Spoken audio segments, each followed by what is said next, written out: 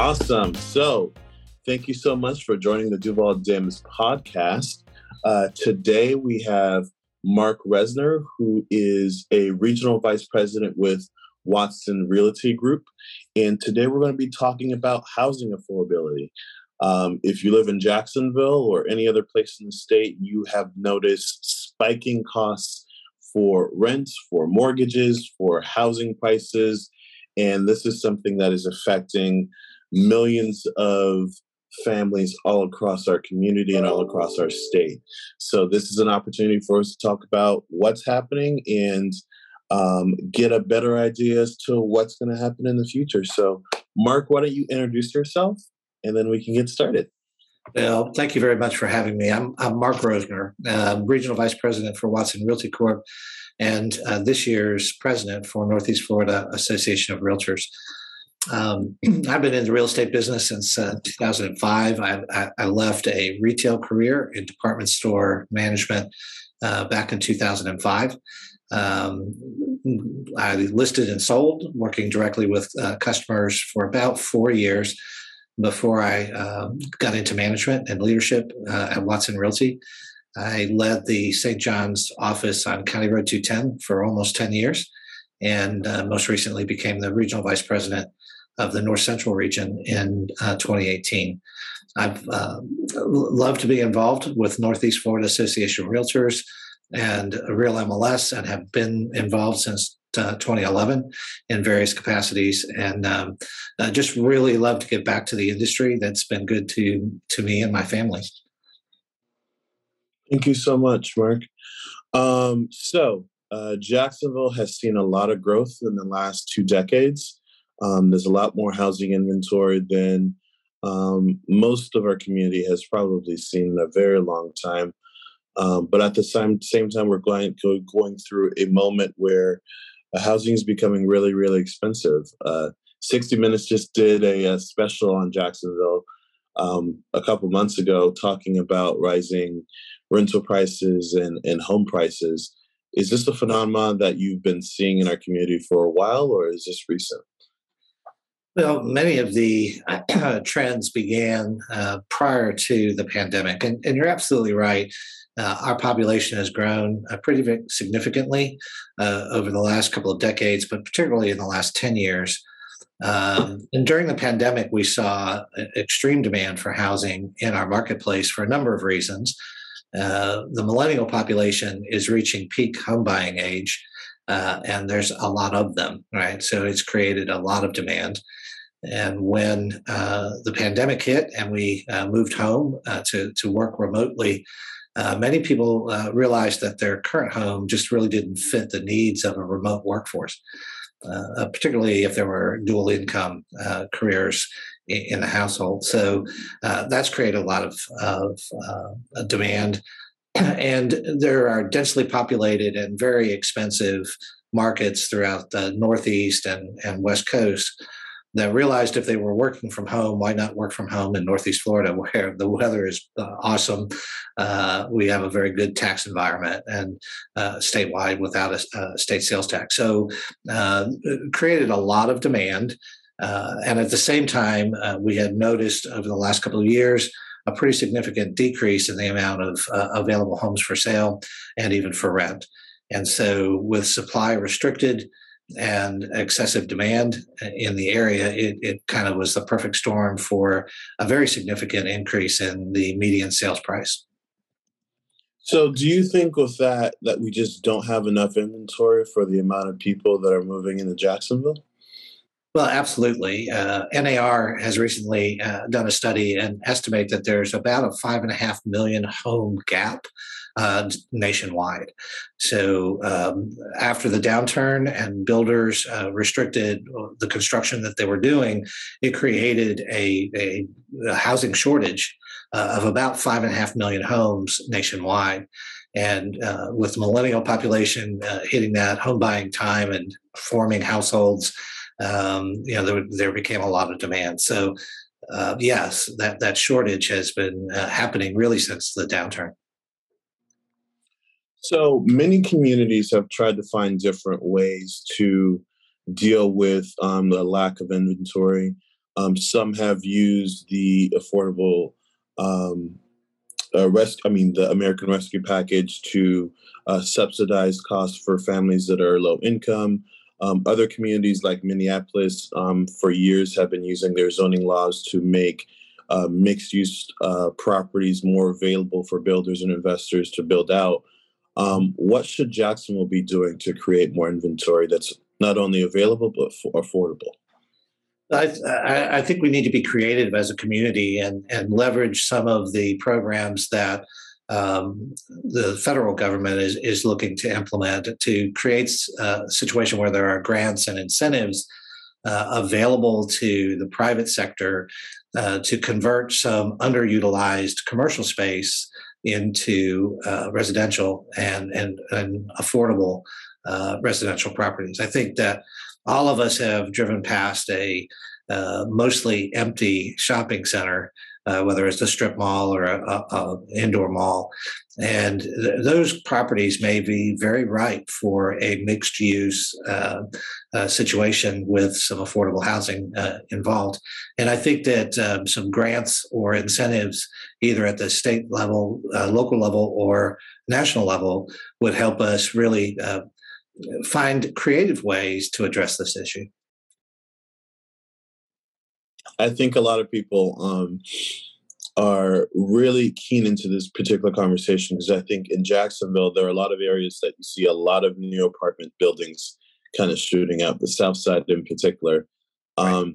Do you think there are other places around town where the city has the potential of rezoning them from commercial to mixed use to build more apartment availability and flexibility for people to find options?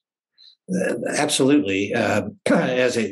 Jacksonville is a very large metropolitan area and landmass, and there are opportunities to revitalize and redevelop some areas that perhaps have seen better days. To be able to find those commercial properties that are perfect for revitalizing into affordable housing. I think that it takes some public-private partnerships to be able to make the construction or the renovation of commercial property into residential property affordable for the investors. I gotcha. So, switch tack. I am a millennial. I am 30 years old. I am right at that age point where you're talking about a lot of people are interested in buying homes. But if anyone has started looking at homes, getting pre-qualified and making offers, they know that it is really competitive out there. Yes. So what should first-time home buyers know beforehand so that way they can actually end up with a home at the end of the deal? I think the first step for folks that are looking to purchase their first home is know their financial situation and what they really can afford. We are looking at, and the Florida legislature just recently passed and funded a Hometown Heroes program for down payment assistance for first responders and frontline workers, which will help those that want to live in the community in which they work be able to afford to buy a home. We know that having savings for a down payment is one of the barriers for first-time home buyers to make that leap into home ownership. And so, that's one program that I'm very proud that Florida Realtors participated with the legislature to make that happen.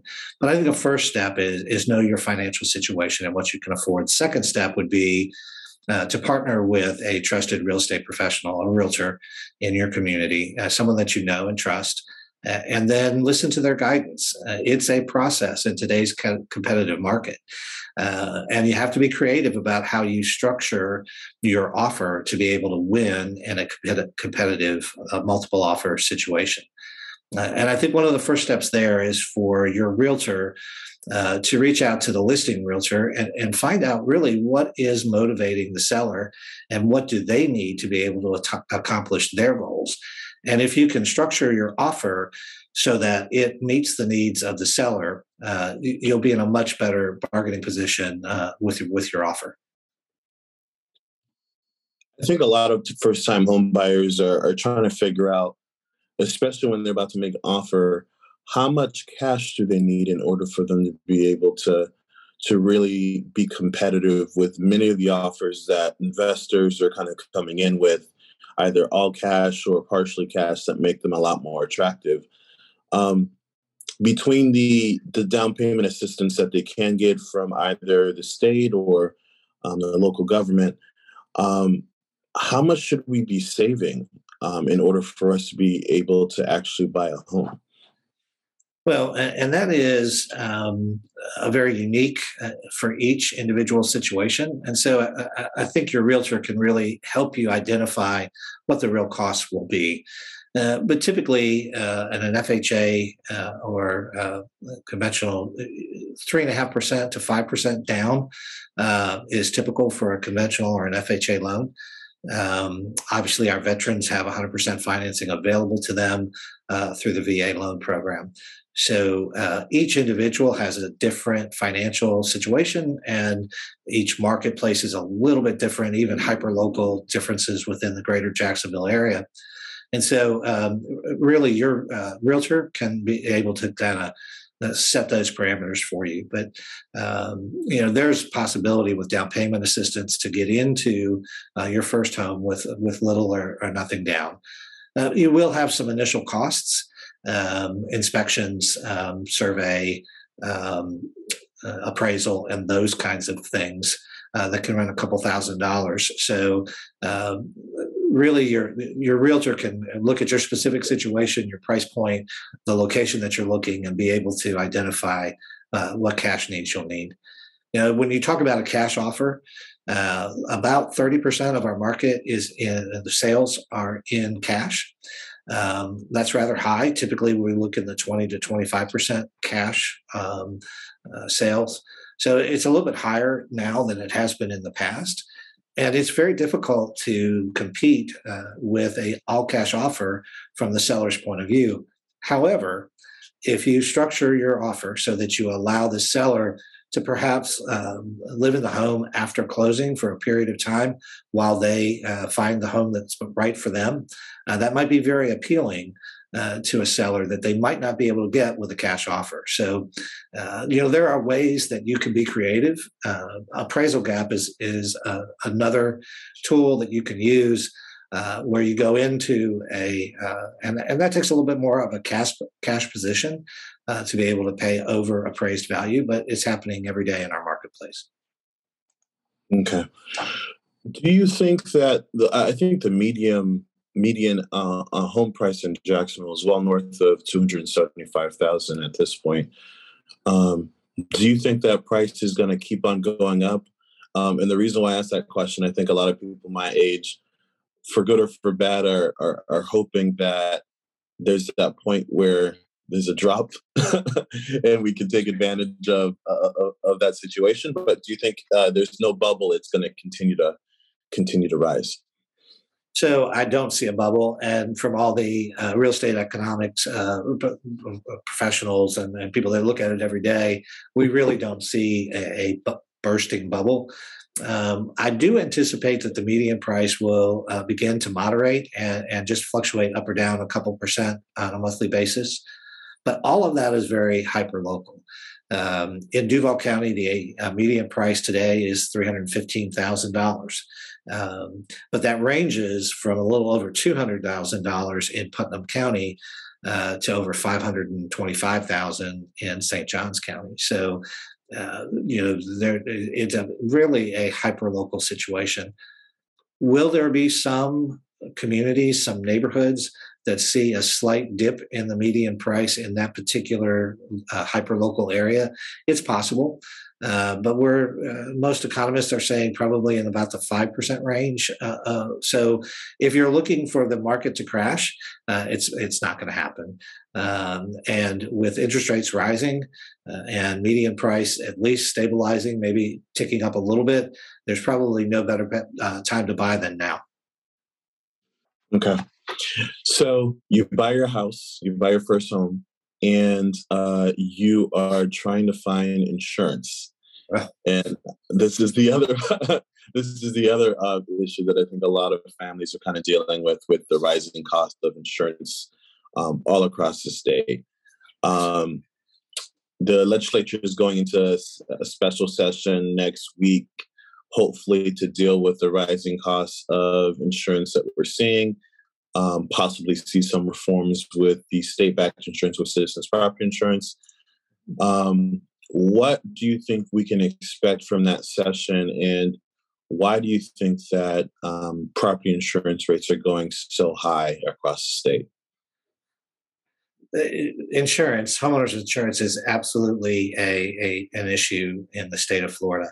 And I think if it's not just an insurance issue, it goes beyond that. And I'm thrilled that Governor DeSantis convened this special session to address this issue. But let me just kind of throw some stats out for you, right? That really kind of bring home why our insurance costs in the state of Florida are skyrocketing. If you look at litigated homeowners insurance claims throughout the country, and you look at all 49 other states, they averaged about 730 litigated claims. That was in 2020. In the state of Florida, that number was 95,000. So litigated claims in the state of Florida are really the big reason why our insurance is going up as much as it has. One estimate from an insurance consortium indicated that of the $15 billion in insurance payouts in 2013, and I know that was a long time ago, but 71% of that $15 billion went to attorneys and legal expenses. So there is that kind of litigated claim issues that I'm very comfortable and very hopeful that the legislature will address in this session. Florida has never always had that reputation of being a state that has a lot of litigation. I think a lot of that's been one of those issues that I think a lot of politicians in the past have tried to market the state as being a low risk environment. How do you think we got to the point where many people are having to sue their insurance companies to, I don't know, fix their roofs? I think that's one big issue that's pushing up the price a lot. It is. So how do you think we got to this point? Well, I think where we ran into trouble was with some roofing contractors that were perhaps not as straightforward as we like them to be, and assignability of benefits from your homeowners. And a roofing company might go in and knock on doors within a neighborhood that recently had a storm and say, hey, I can get you a free roof, and then solicit an attorney to help them with that claim process with the insurance company. And I think that has been a significant portion of what's happened with the rise of insurance. Do you think that unless the legislature makes some big changes to the insurance market, we're going to continue to see insurance companies become insolvent, close out, leave the state, and options become fewer and fewer? It's very possible. And, we set up the statewide insurance as an insurance of last resort. And it's turning out to be more and more an option for folks, and it can be more expensive. And you're right, we are seeing insurance company leaving the state of Florida for a number of reasons. And it's really not hurricane damage in today's world. It was back, 2004 and 2005 when we unfortunately had a lot of hurricanes come through the state of Florida. It's really not a hurricane issue. It really is a litigated claims issue. So yes, I'm hopeful that the legislature will find a way to limit that kind of situation so that we can have a more stable insurance market. I think another big legislative fight that happened last session was, not last session, but the session before that, was the Sadowski Fund. And the ability for the state to have a consistent stream of funds to be able to build out affordable homes all across the state. For people that are unaware about it, can you explain what the Sadowski Fund is and how it can provide more affordable homes here in Duval? So when you purchase a home in the state of Florida, the seller typically pays for deed stamps, which is a tax on the sale price of the home that goes into the Sadowski Fund. And that Sadowski Fund was set up to do just what you explained, to be able to promote affordable housing in the state of Florida. Over the years, that money was not used completely for affordable housing. And so the legislature kind of scraped that money into the general fund for a lot of other reasons. And Florida Realtors has been very, very active in making sure that the Sadowski Fund is held intact for affordable housing. We weren't as successful 2 years ago in making that happen. And as a result of that, Florida Realtors worked with the legislature to create the Hometown Heroes down payment assistance program, which is a solution for affordable,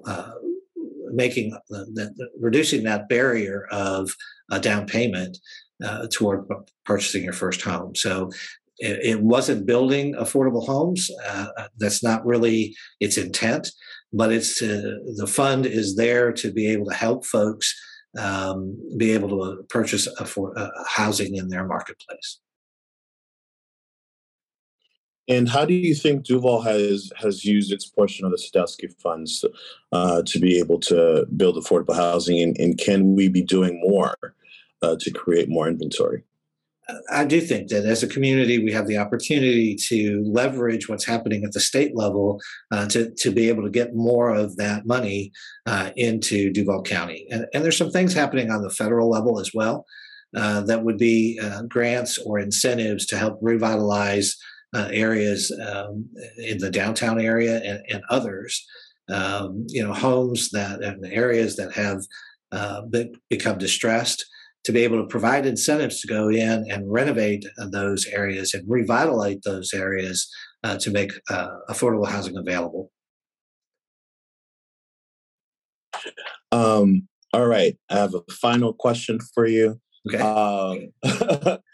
And I want to bank on the years and decades of experience that you have. If you were king for a day, and you could do anything you wanted to do here in Duval, what would you do to create more housing affordability here in the Jacksonville area? And how would you do it? Wow, that's a loaded question. I've never really thought of what I would do if I were king for a day. That's pretty amazing, right? But I think that I would encourage some private-public partnerships and really be creative about how we go about that. I think the realtors can play a big part in that process.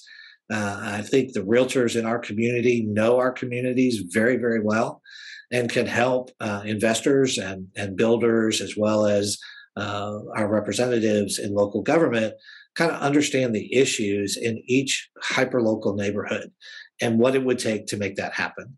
And that might look very different in a Springfield than it would in a South Side or intercoastal area.